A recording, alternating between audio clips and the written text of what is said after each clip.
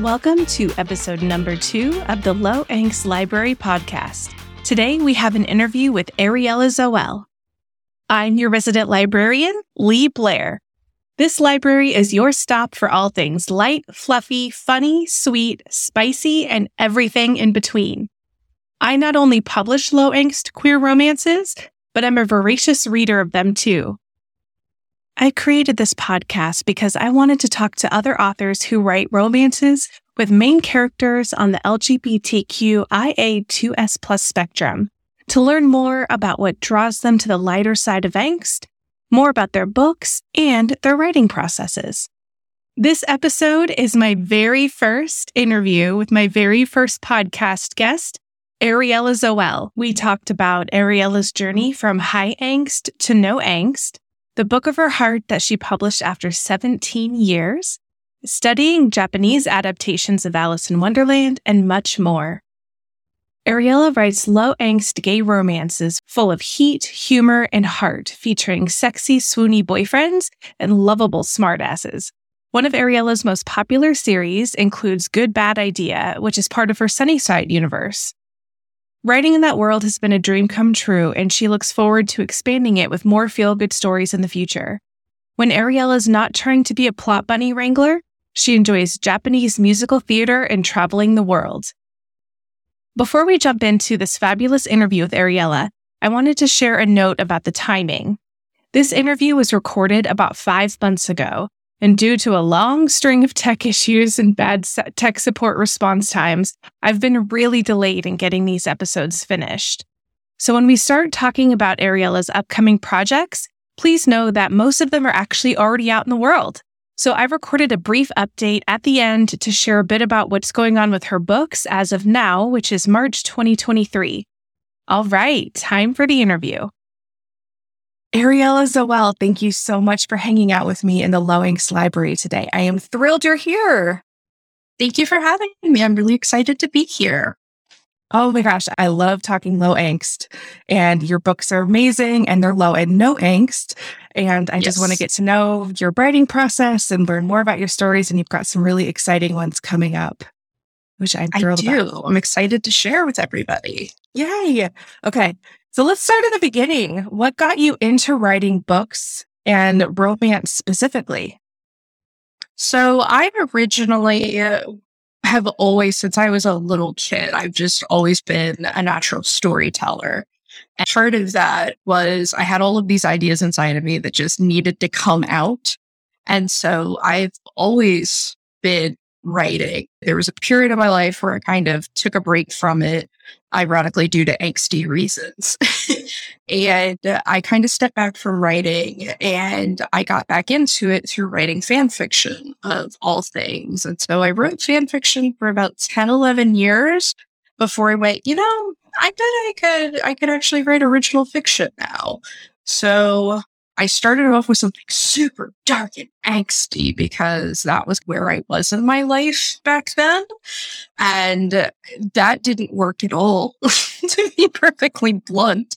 And I just wasn't that person anymore. It grew out of the past. And so I kind of shifted away from that into low angst. And then I realized, oh, wait, people actually really enjoy that. And I don't need all of this heavy, super angsty stuff to keep people interested. And so after that, I made a deliberate decision to veer in the direction of low angst. And the deeper I got into my series, I started eventually becoming no angst. So I've completely gone, around the bend from where I started to where I am now. I love that. It's so fun to watch authors, but then also experience as an author that growth and change as you sort of settle into just what feels right as an author, and watching other authors just move and develop and just settle in that spot or try new things. I think that's great. And I would love to know, what does low angst mean to you? Because one thing I've discovered while setting up this podcast is that the definition, just like spice levels, everyone defines spice levels differently. It's the same for low angst. So what does it mean to you? So low angst for me is pretty much when nothing bad is happening. Like for me, the angst roller coaster is, the couple, they have their little meet cute and then things are going really great. And then, oh no, the ex-boyfriend shows up and there's a huge misunderstanding. So they get into a fight, they're going to break up. It's the things that drive them apart, those kind of external, oh no, there's a car crash and he didn't say I love you. Are they ever going to get together? Like that kind of heavy sort of drama that puts the happiness at risk of potentially falling apart. And that's kind of what I moved away from in my own work. You can certainly have low angst, and the miscommunication hallmark is clear evidence of that, because you always know in the last 15 minutes of that movie, somebody's going to overhear part of a conversation, misunderstand it, storm off and be hurt.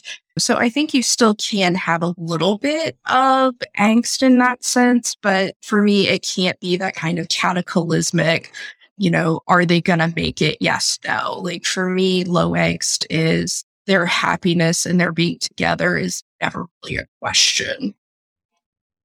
That's a great way to think about it. Thank you. So I think that's something I am always curious about with authors. And I feel like a lot of readers are curious about is your writing process. I just would love to know more about your writing process, whether you write multiple books at once, one book at a time. Are you more of a pantser, plotter, discovery writer? Whatever you'd love to share, I'd love to know.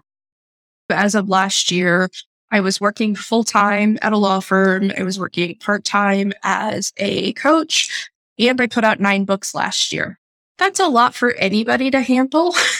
Honestly, I don't know how I did it. But for me, I didn't really have the luxury of going too far off course because I had so little free time to write. I had to be very deliberate with it. So at heart, I do outline, but I keep it very slim details because the odds I'm going to go off are pretty high. So I'm kind of like a plantser where I'm like a plotter and a pantser simultaneously. Like I need a little structure, but then I kind of veer off. I do all of my writing in Scrivener. I usually try to work on one project, but I'm a big believer if what I'm working on, let's say I'm working on chapter 4, and if chapter 4 is not talking to me, but chapter 7 is, I'll jump ahead to chapter 7 and start working on 7. But if nothing in the story is talking to me, I'll put it down and I will work on a story that is talking to me. It may be something really random that sometimes is a story that's just for me, that maybe I'll put up on my Ko-fi account for my patrons. I think it's good to have those little side projects where you just write like a chapter to get it out of your system, and then you can go back to your main project. I do have ADHD, so having multiple projects is pretty common. But for the most part, I try to be disciplined and stay on one project. But Scrivener for me is the program I use that made the biggest difference in how I actually structure my writing, structure my books. And that for me was the big game changer when I moved away from Word. I love Scrivener. I use that for a really long time too. I've been dabbling with Dabble a little bit and kind of going back and forth, but it's broken up the same way where you can have the different chapters or scenes as sort of different mini documents, which helps my brain as well. Have you always written like this, or even with your fanfic, or has your process evolved over time? Yeah. So with fan fiction, I had to write in order because, if I jumped ahead, well, I can't post that. If I jump ahead by 4 chapters, I can't post that for a month. And you need to be able to have everything in the can ready to go. And I posted every Sunday. So I literally was working on it every single week. So it wasn't a sporadic thing. For me, it definitely was important to write in order. Now I have a lot more flexibility. In general, I try to write in order, but it is not unheard of for me to start a book and be all right, I'm going to start on chapter 6. And chapter 1 will be the last thing I write. That's happened more than once. Hey, whatever works. I love it. One thing that I love about your stories is they sort of have a theme, not just a series, but there seems to be an element that kind of connects the different series. I would just love to know, where do you get your ideas and inspiration, whether that's for specific books or like your recent series, the connection to music, or with your upcoming series and Alice in Wonderland and those types of things? Where do those ideas come from? Yeah, so I have a wide range of interests, and it all kind of informs the little details in my work. For the Good Bad Ideas series, I had this idea about two bros who wake up married in Vegas, and where does that go? And that kind of turned into Bet on Love, and I was looking at that going, well, that's something that on its face is a really bad idea, but it ended up having a good outcome. And so I have an idea file in Scrivener that is just this massive, goes back to 2004. Like, it is a massive file of just any idea I've ever had. And I will go through that and see, are there any ideas in here that kind of parallel that theme? I started going, okay, well, two guys pretend to be dating on a blind date. Like, not a blind date, a double date. They misunderstood what the two women meant by double date. And so they're like, oh, I guess we're just going to pretend to be fake boyfriends now. And it sort of spins out of that, which again, sounds like a terrible idea, but it worked out really well for them.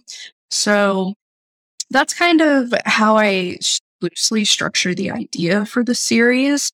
For my Sweet Dreams series, I've been very fortunate to travel all over the world. I lived in Japan for almost 8 years. So I've been to some really, really, really cool hotels. And so I was like, hey, it's a pandemic. No one can travel.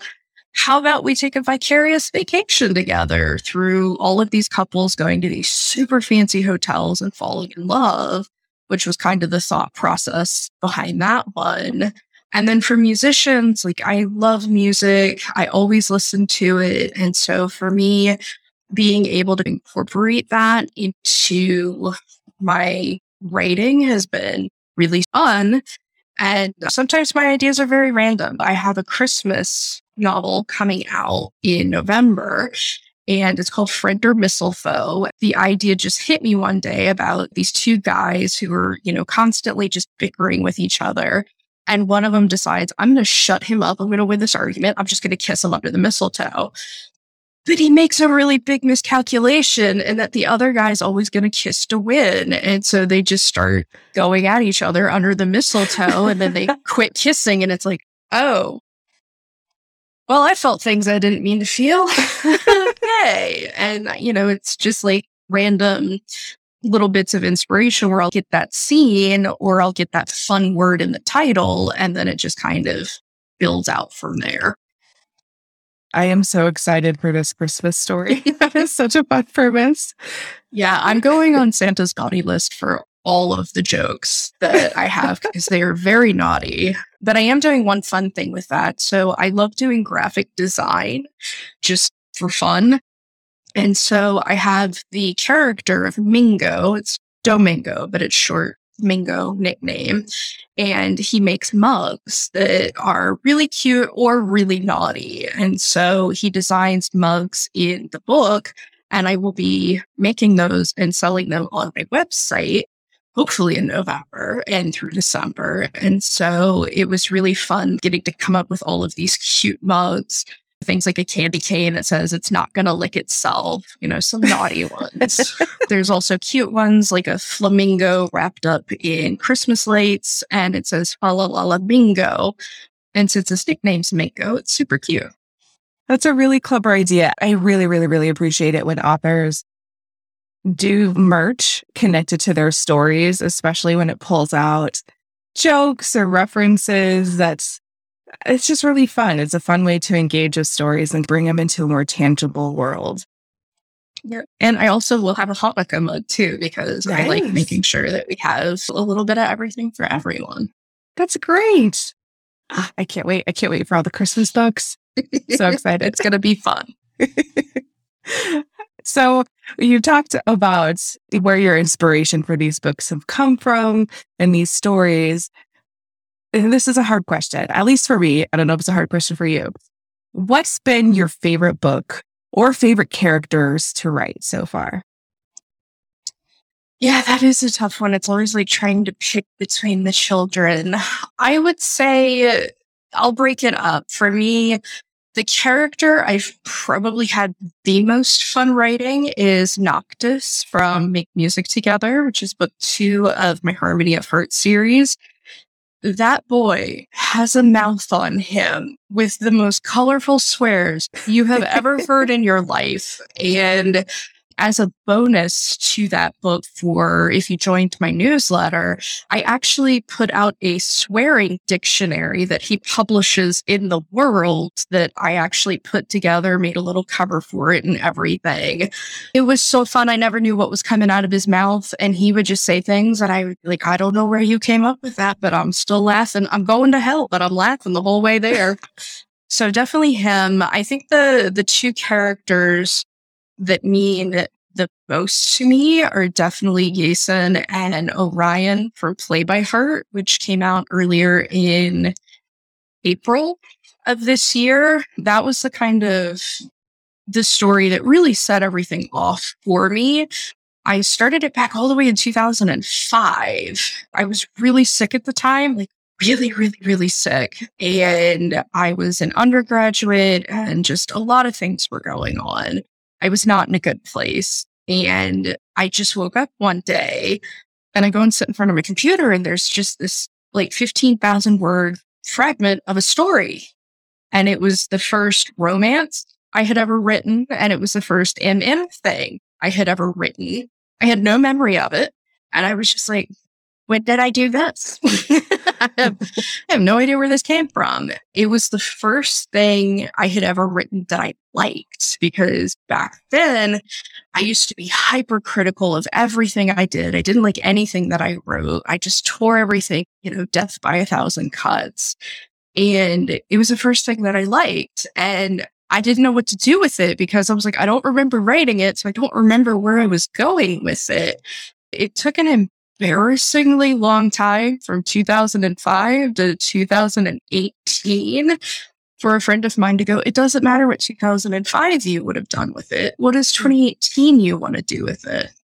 Well, 2018 me wanted to make it super angsty because 2018 me, that's where she was. At the time, I was in my PhD program. I had 6 jobs. I did not have time for 100,000 word story that was just like beyond my control. And so I had to set it aside. And when I was getting ready to start my 3rd series of my Sunnyside universe, Jason had popped up in several of the Sweet Dreams books. And I was like, I think his place is in Sunnyside. It's this little town in California, small town.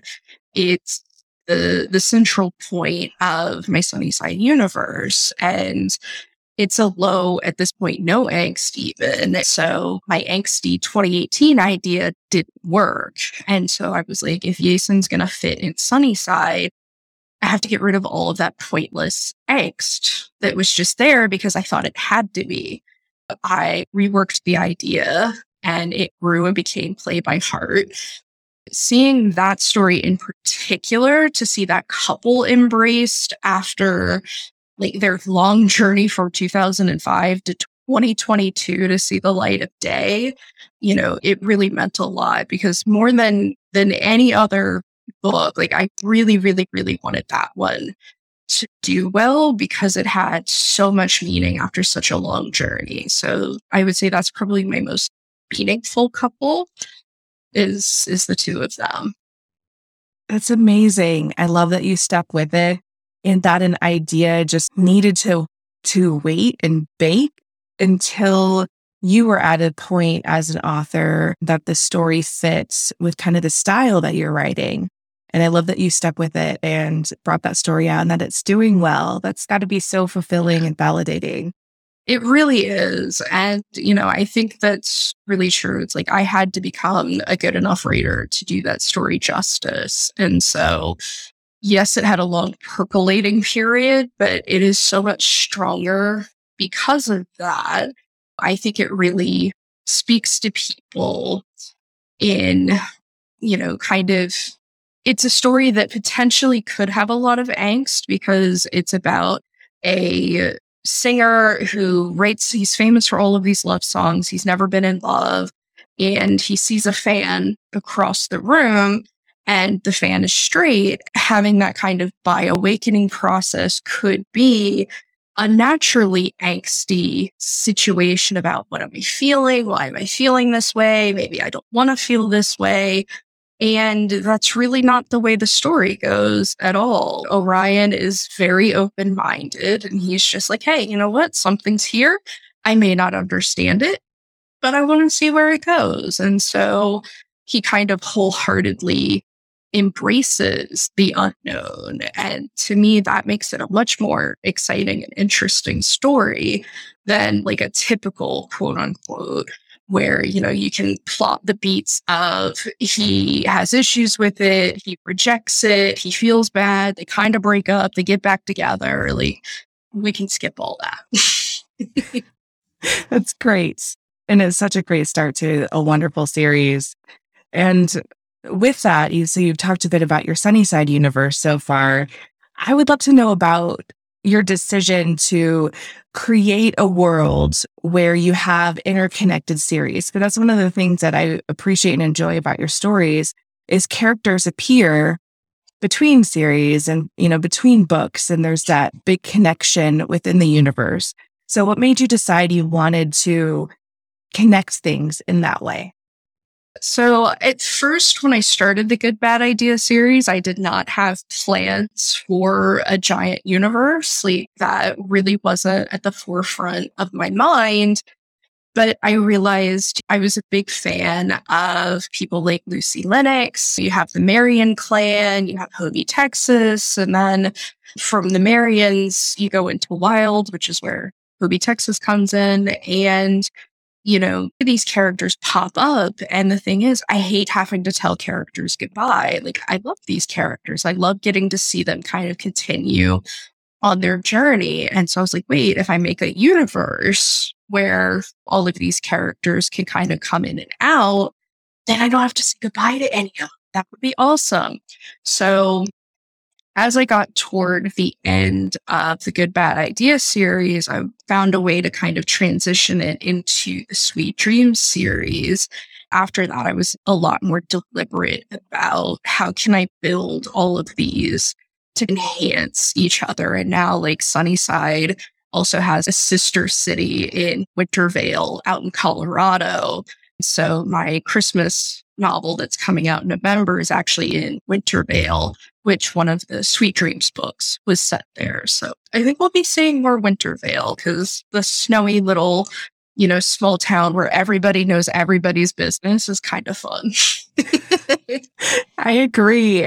That's one reason why I love Hallmark movies so much is that, that exact vibe where you get the small town, all the sweet activities, and yeah, it's like you've got all the people who know all your business, and it's a charming and quaint little town. And so I think definitely in the future, I'll be planning to do some more stuff in Wintervale, maybe have some of the Sunnyside people go out there either on vacation. I've got 2 really great hotels out there from the Sweet Dreams series. So I think it makes sense to build out. But for me, I just like being able to have all of these characters pop in and out and you can see their full journey and really appreciate that. For example, I have Callum and Rune. Callum, we first meet him in book 2 of Good Bad Idea, which is Love Needs More.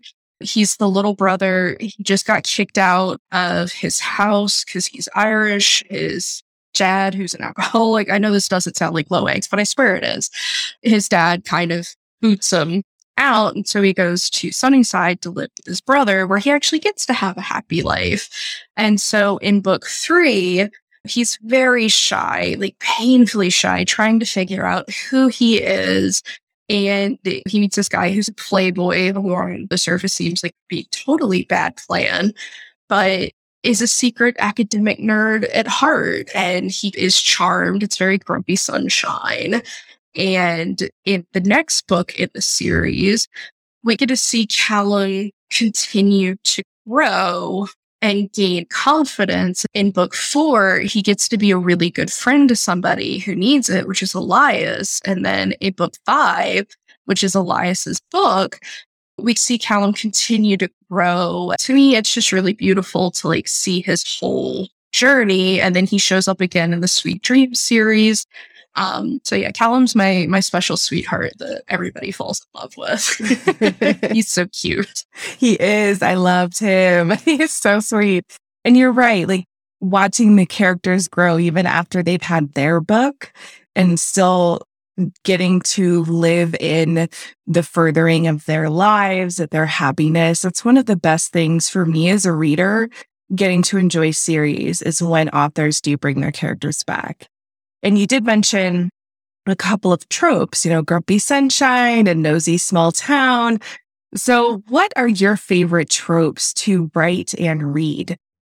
Yeah, so definitely for me, my perennial favorites are friends to lovers, just because there's a special banter that goes with friends that is so much fun to play with. Like, my books are chock full of banter. And so friends to lovers really kind of lets you have a special shorthand that I think works really well. By Awakening is another one that for me is a really important one and one that I love just because I'm an academic at heart. And so we're always learning new things. And sometimes we learn stuff about ourselves. And I think there's this sort of expectation that, oh, you completely understand your sexuality by the time you're 4. And it's like, wait, no, what? That's not true at all. It's like, if you don't have it figured out by the time you're a teenager, you've missed the boat. And I just don't think that's true. And sometimes it really is a case of meeting the right person who makes you go, oh, wait, this is actually something I wanted. And it's very dependent on the person. So for me, I think that learning about something new about yourself to me is very exciting. It's a really enriching process that to me is just fascinating to learn all this new stuff about yourself and see yourself in a new light. I will say enemies to lovers, I've been having a lot of fun with that. Usually it's pretty angsty. Usually it's hate to love. It's this really gritty, old, deep-seated hatred. I've certainly played with that in the angsty front, but doing comedic enemies to lovers is so much fun. So my friend or Mistletoe that's coming out in November, it's a comedic enemies to lovers Christmas book, which doesn't sound like it should go together, but their bickering is so funny because it's lighthearted. This is not a deep, I hate you and the air breathe. It's more like, I'm really attracted to you and I'm really annoyed by that. So I'm just going to constantly keep poking at you because you annoy me. And, it's like a small yapper type dog. It's like, you're really annoying. But God, you're cute. Fine. Here, have some treats. You're too cute. That's fine. I love that. And I think you're right. It totally works. On its face, it seems like enemies to lovers would be really difficult to do in a low angst setting. But adding the comedy and just the banter and the bickering, it completely changes it. And it can still come from a tough place, tough moment in history. It can be annoyance. But I totally agree with you. I think that the comedy and the banter can really lighten it up while still giving that sort of antagonistic vibe. Yeah, absolutely. Great. One of my favorite exchanges is in chapter 1.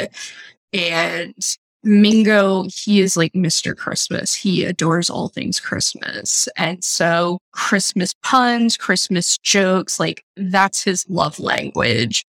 And so one of his friends is making fun of him and kind of poking, oh, you like him a little more than you think you do. And he's like, me like him? No, I want to deck his halls. Thank you very much.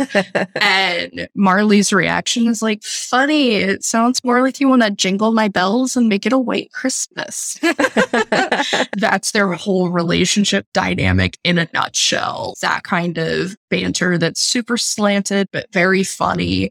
It's a lot of fun. But like I said, I'm definitely on the naughty list, and Santa's giving me a one-way ticket to hell, I'm pretty sure. Because like, what are the things I do to Christmas jokes?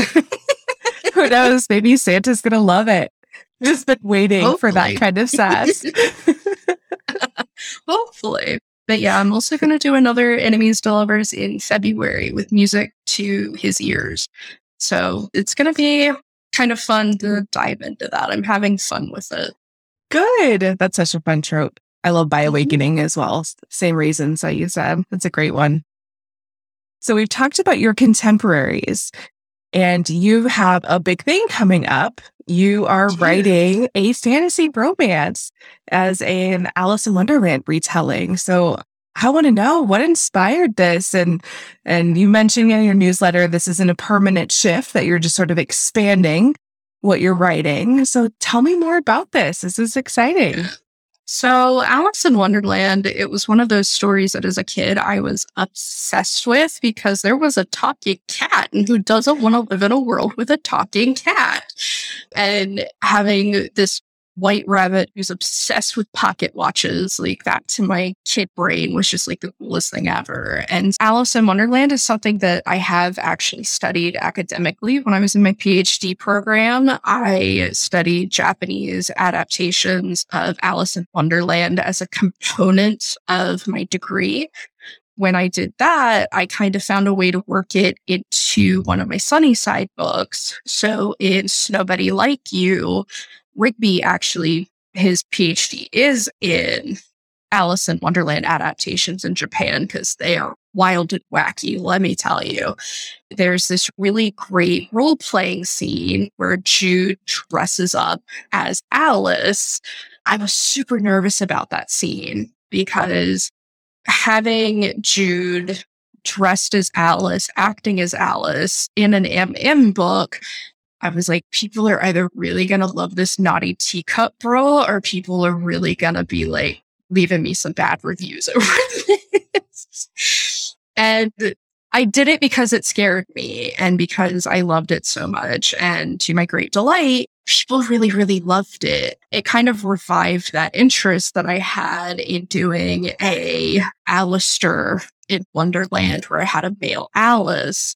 Back in 2019, I kind of had this idea to do a harem retelling where Alistair ends up in Wonderland and he hooks up with every single character in Wonderland. That's just not practical.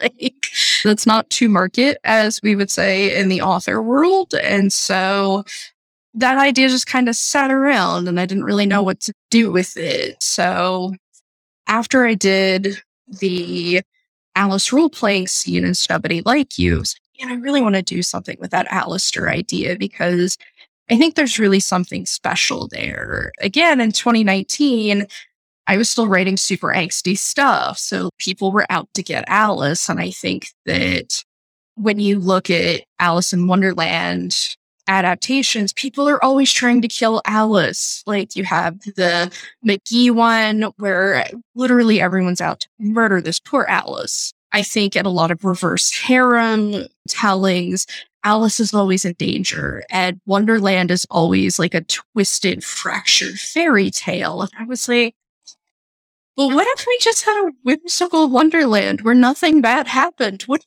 that be nice? Like, that would be a lovely change of pace. And so I kind of embrace this idea of having a Wonderland where nothing bad really happens. And like, what if the White Rabbit, what if Cheshire Cat, like, what if they were shifters? And it just kind of grew out from there. And I really embrace this idea of a no angst Wonderland, because it's fun. And for me, Alice in Wonderland is always about the fun, the adventure. And so I really didn't want to have it be this super heavy, angsty, out to get Alistair, he's in danger, if he doesn't do this, the world's going to end. I didn't want those kinds of stakes. There's still definitely a plot and an element that moves it forward, because the core idea is in Wonderland, Alice came back in her teens for the magic wars. They kind of put an end to it. And one of the sorcerers like will put all of the dark magic in Alice, and when she returns home, all of the dark magic will be gone from Wonderland. Well, problem is he screwed up and put all of the magic in her. And so Wonderland's been without magic. But the only people who still have access to it are the people who were closest to her. So the White Rabbit, Cheshire Cat, they can still shift, but everybody else, it was like, if you were in your animal form when she left, you're just stuck in your animal form for the next 100, however many years. And so the White Rabbit has been looking for the descendant of Alice to bring the magic back. And so he's been hunting for almost 200 years. And so he finds Alistair and kind of brings Alistair back. And Alistair hates his job. Like, he has a terrible job with a terrible boss. You meet the boss, you understand exactly why he cannot stand her. I don't know if I'm allowed to swear, but his dream in life is he wants to bake a fuck this shit, I quit cake. Like, that's his level of antagonism toward his job. He doesn't really have any friends. His family's gone. He doesn't have anything keeping him in the real world. And so when he meets this beautiful white albino looking prince and he's like, you want to promise me a sexy adventure? Hell yeah, let's go get up to some sexy shenanigans. Awesome. He embraces the whimsy of Wonderland and he doesn't feel the need to like, but I should go back home. He's just like, screw home. Home sucks. I want to stay here in Wonderland and have fun. You get to be friends with the Cheshire Cat. Who wouldn't want to stay here? It's awesome. So removing that element of the struggle of, should I stay here or should I go back? Like, he has literally nothing except laundry waiting for him back at home, and he's fine with not doing that. I think it's fun to have a playful Wonderland where you just know you're going to have a good time. I will say I do go against the grain. The strict alpha, omega kind of dynamic, I think a lot of time there's a lot of angst that's attached to that. And for me, I don't like unbalanced partnerships. Like, for me, reading the same thing every time, for me personally, I have ADHD. I get bored. I like being able to switch it up. And for me, a relationship is not about a position.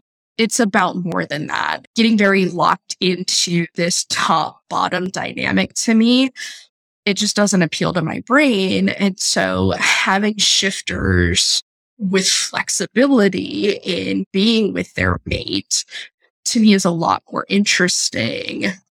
Like, yes, their inner beast still very much wants to be like on top and is allowed, but, you know, it also understands balance. And so people are either really going to love the fact I have verse shifters or they're really going to hate it. So I embrace for those 1-star reviews that are probably coming my way. But hopefully people will at least appreciate that, like, I'm trying to do something a little bit different from the norm in having this no angst world. It's a fun place to go. Like, it's like Sunnyside to some extent, only just now with magic. Like, it should be fun. This is going to be so exciting. I love it. I love the changes that you've made and just reworking it and making the no angst fun world. I can't wait to read it. Yeah, it's great. I'm really excited about it. Like, I think if people are willing to give it a chance, they're in for a really, really fun series. Oh, that's wonderful. And so we've got that coming up for you. We've got the Christmas book. You mentioned another book in February. So what can readers get excited about, either generally or specifically, whatever you want to share with upcoming projects for you? Yeah, so I have been a very busy bee. I pretty much have a new release every month for the next, I don't even know how long. So I have Alistair coming out in October in the middle of GRL. I thought that would be fun. Why not go to a conference and launch a book in the middle of it? So I'm doing that. And then November's Christmas. December is Cheshire's book, which is going to be so much fun. He is so impish. And his book is a situation that on its face, like people are probably going to break out the pitchforks because they're probably going to think like I'm breaking the no angst, low angst kind of rule. Because the setup for that one is Cheshire and the King of Hearts used to be a couple. And then when Ray became king, it was like, I can't be with you because that would be selfish. My people don't trust you. Because shifters have become this unknown, and Cheshire kind of flaunting his magic, like freaks people out, to be perfectly blunt. And so he doesn't feel like they can be together. But Cheshire's like, yeah, no, you're my mate. I'm not letting you get away. So I'm just going to keep being here, being cute, because cats. And so there is a prince from Mirrorland, Prince Renner, and he ends up coming over to the Kingdom of Hearts for a marriage interview with King Ray. And I think in a lot of people's hands, it would be this huge strife between Ray and Cheshire about this third party coming between them.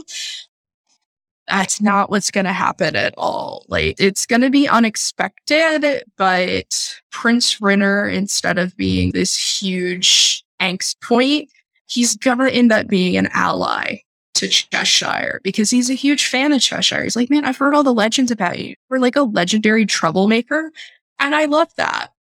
So helping Cheshire earn his kickback is a lot more fun to me. So I'm excited to play with the middleman gone awry kind of a thing.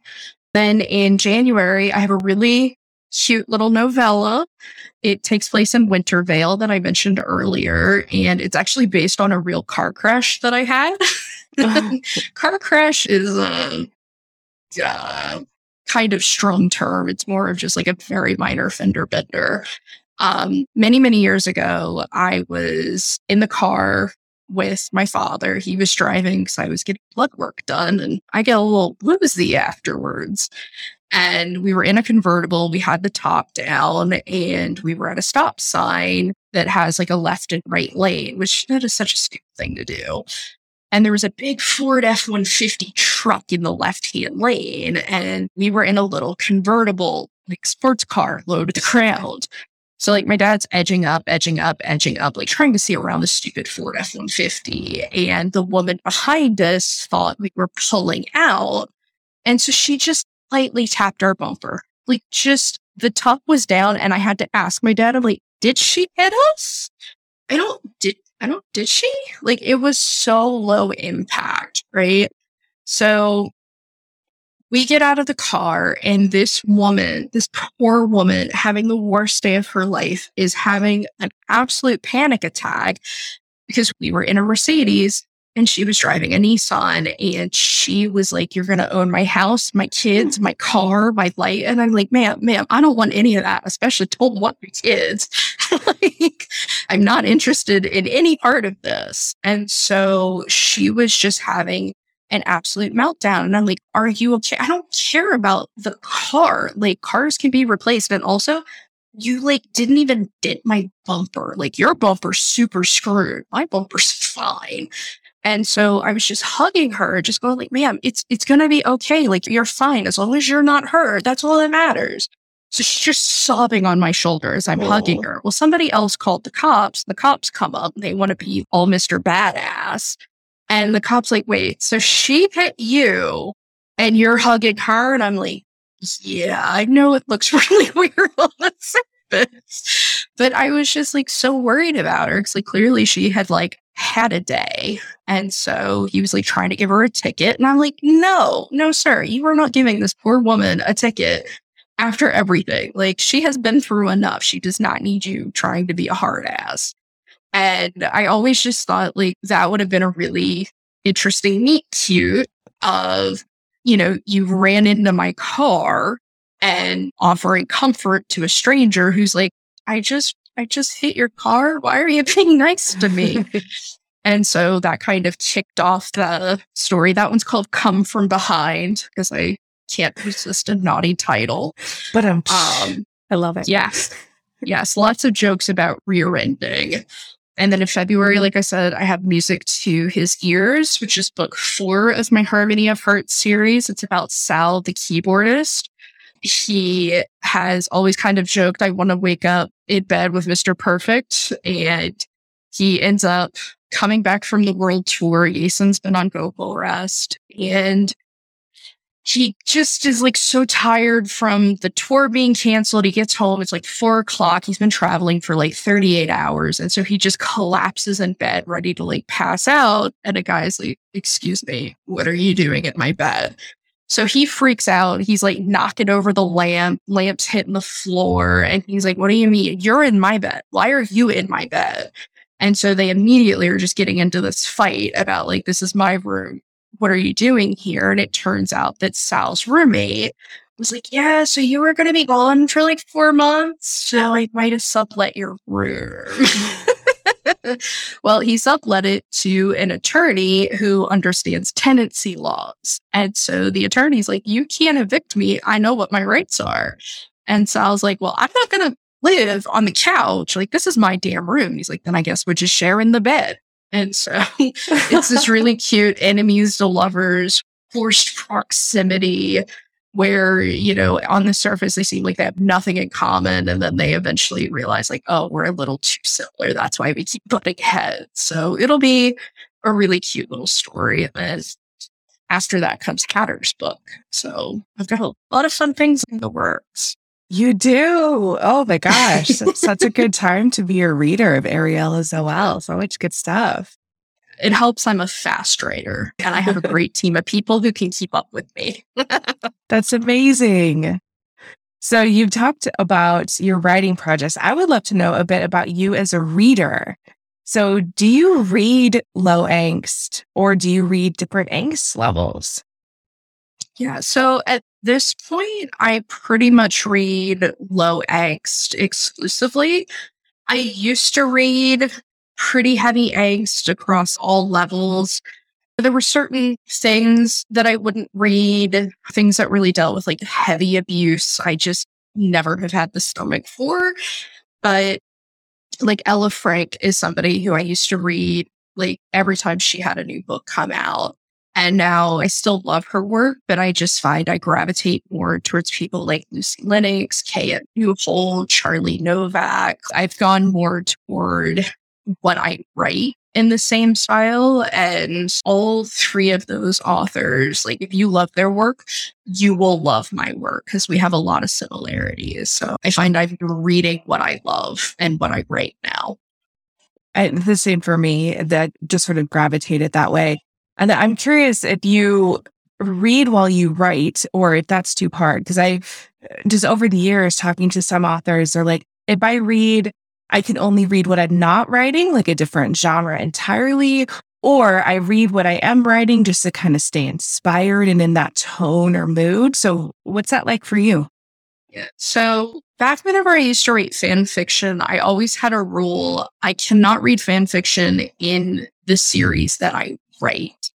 If it was any other show, I could do it, but not the one I was working on. Usually I'm so busy writing that I don't have a lot of time to read in the downtime. So it's definitely, it's not necessarily a choice. It's more just a lack of time. I will say I've always had a really unhealthy kind of mentality, which is like, if I have time to read, I have time to write, which kind of grew out of having a full-time job, a part-time job, putting out 9 books. Like it's finite time kind of leads to that sort of stark thinking. And I'm trying to evolve out of that. I'm trying to be better about it. I don't know if I've succeeded necessarily, but I'm trying to. That makes so much sense though. Yeah. Do you have any low angst book recommendations? You mentioned a few authors so far, but any specific books that come to mind? Yeah, I think the one that I have read most recently was Charlie Novak's new series, which is super, super cute. Like, you always know when you pick up one of Charlie's books, you're in for a good time. It was Like I Promised, which was Heather Bay.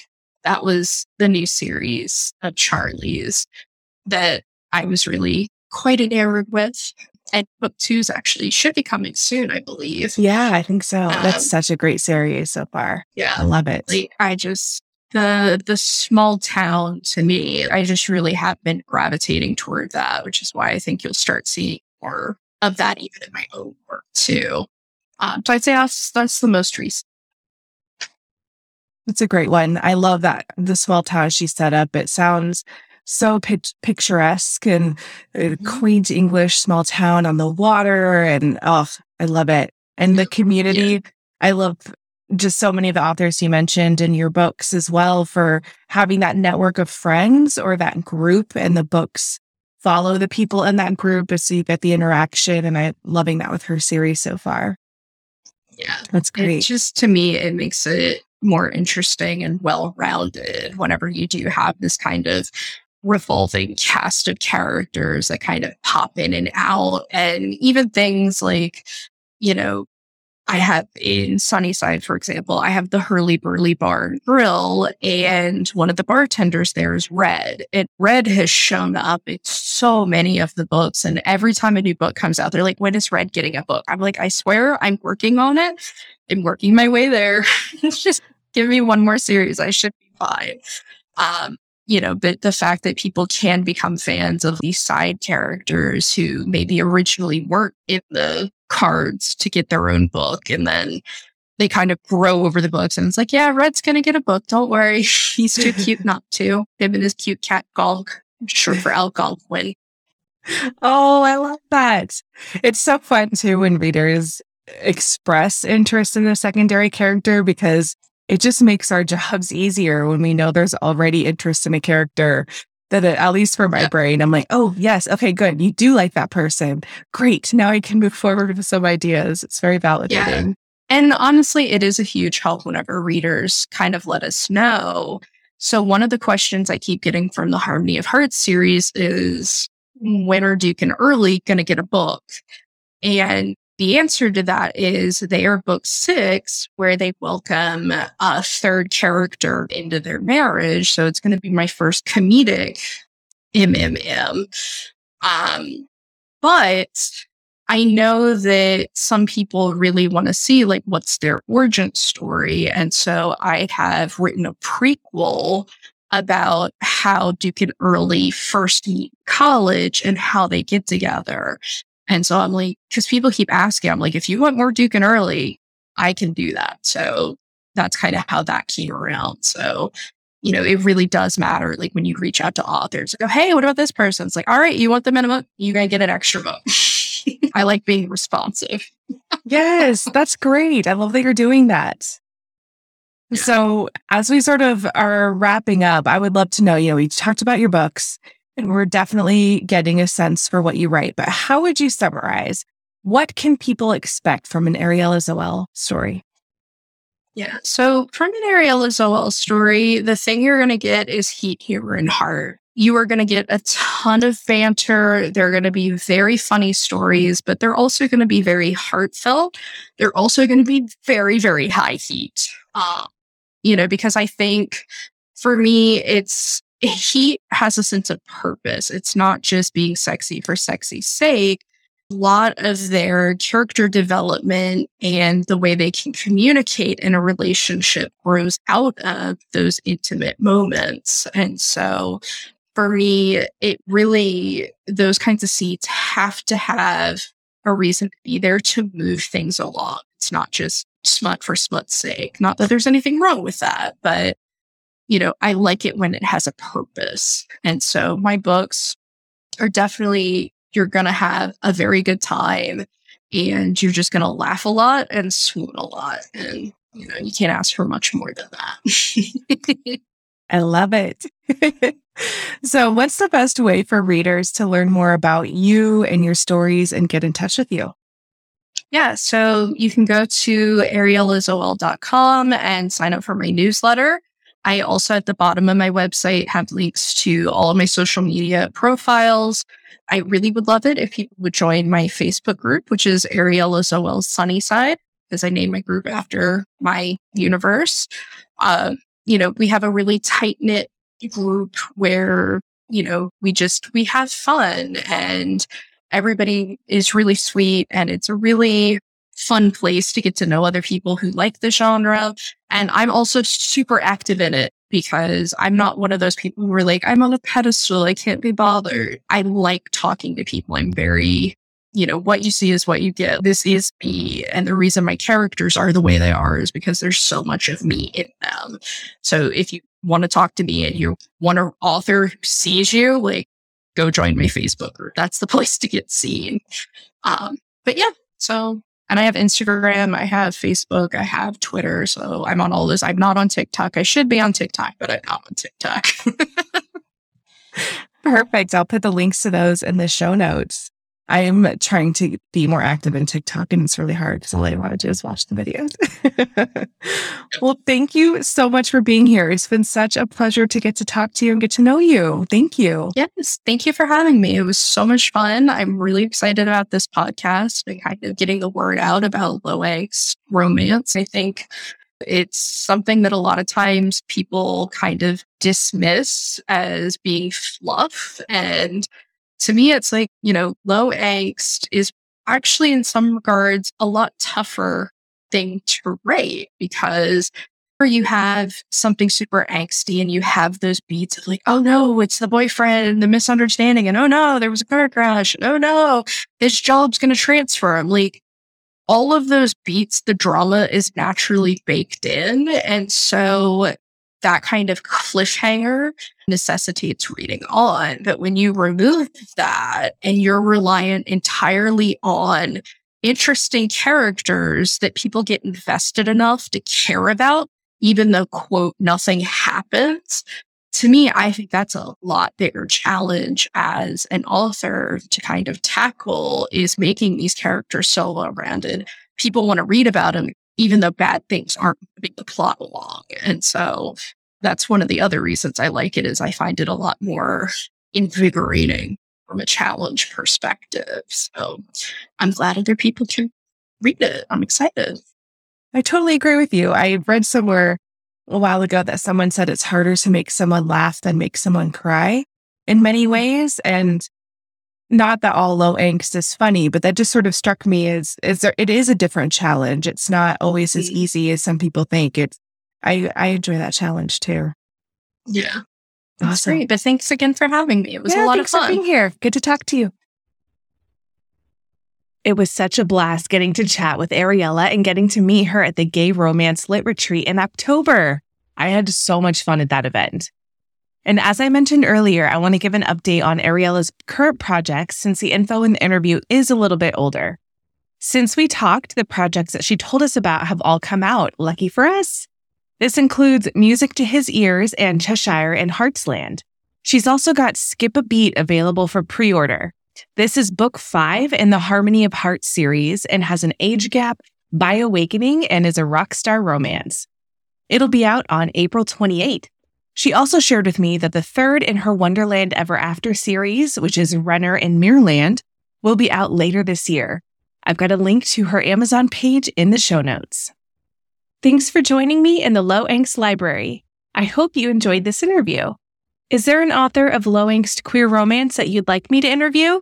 There's a link in the show notes and on lowangstlibrary.com that has a guest suggestion form. If you're an author writing low angst queer romance, there's a self-suggestion form in the show notes and on the website as well. A major goal of mine with this podcast is to have guests writing main characters in romance novels representing identities all over the LGBTQIA2S+ spectrum. Your guest suggestions will be a big help with that. If you'd like to financially support the podcast to help offset the costs of hosting, editing software, and transcription for accessibility, you can buy me a coffee. The link is in the show notes. Other ways you can support the podcast are by sharing episodes with your reader friends, leaving a review on Apple Podcasts, Spotify, Stitcher, or wherever you listen, Or you can share posts on the podcast social media accounts. The handle is @LowAngstLibrary. Until next time, keep reading.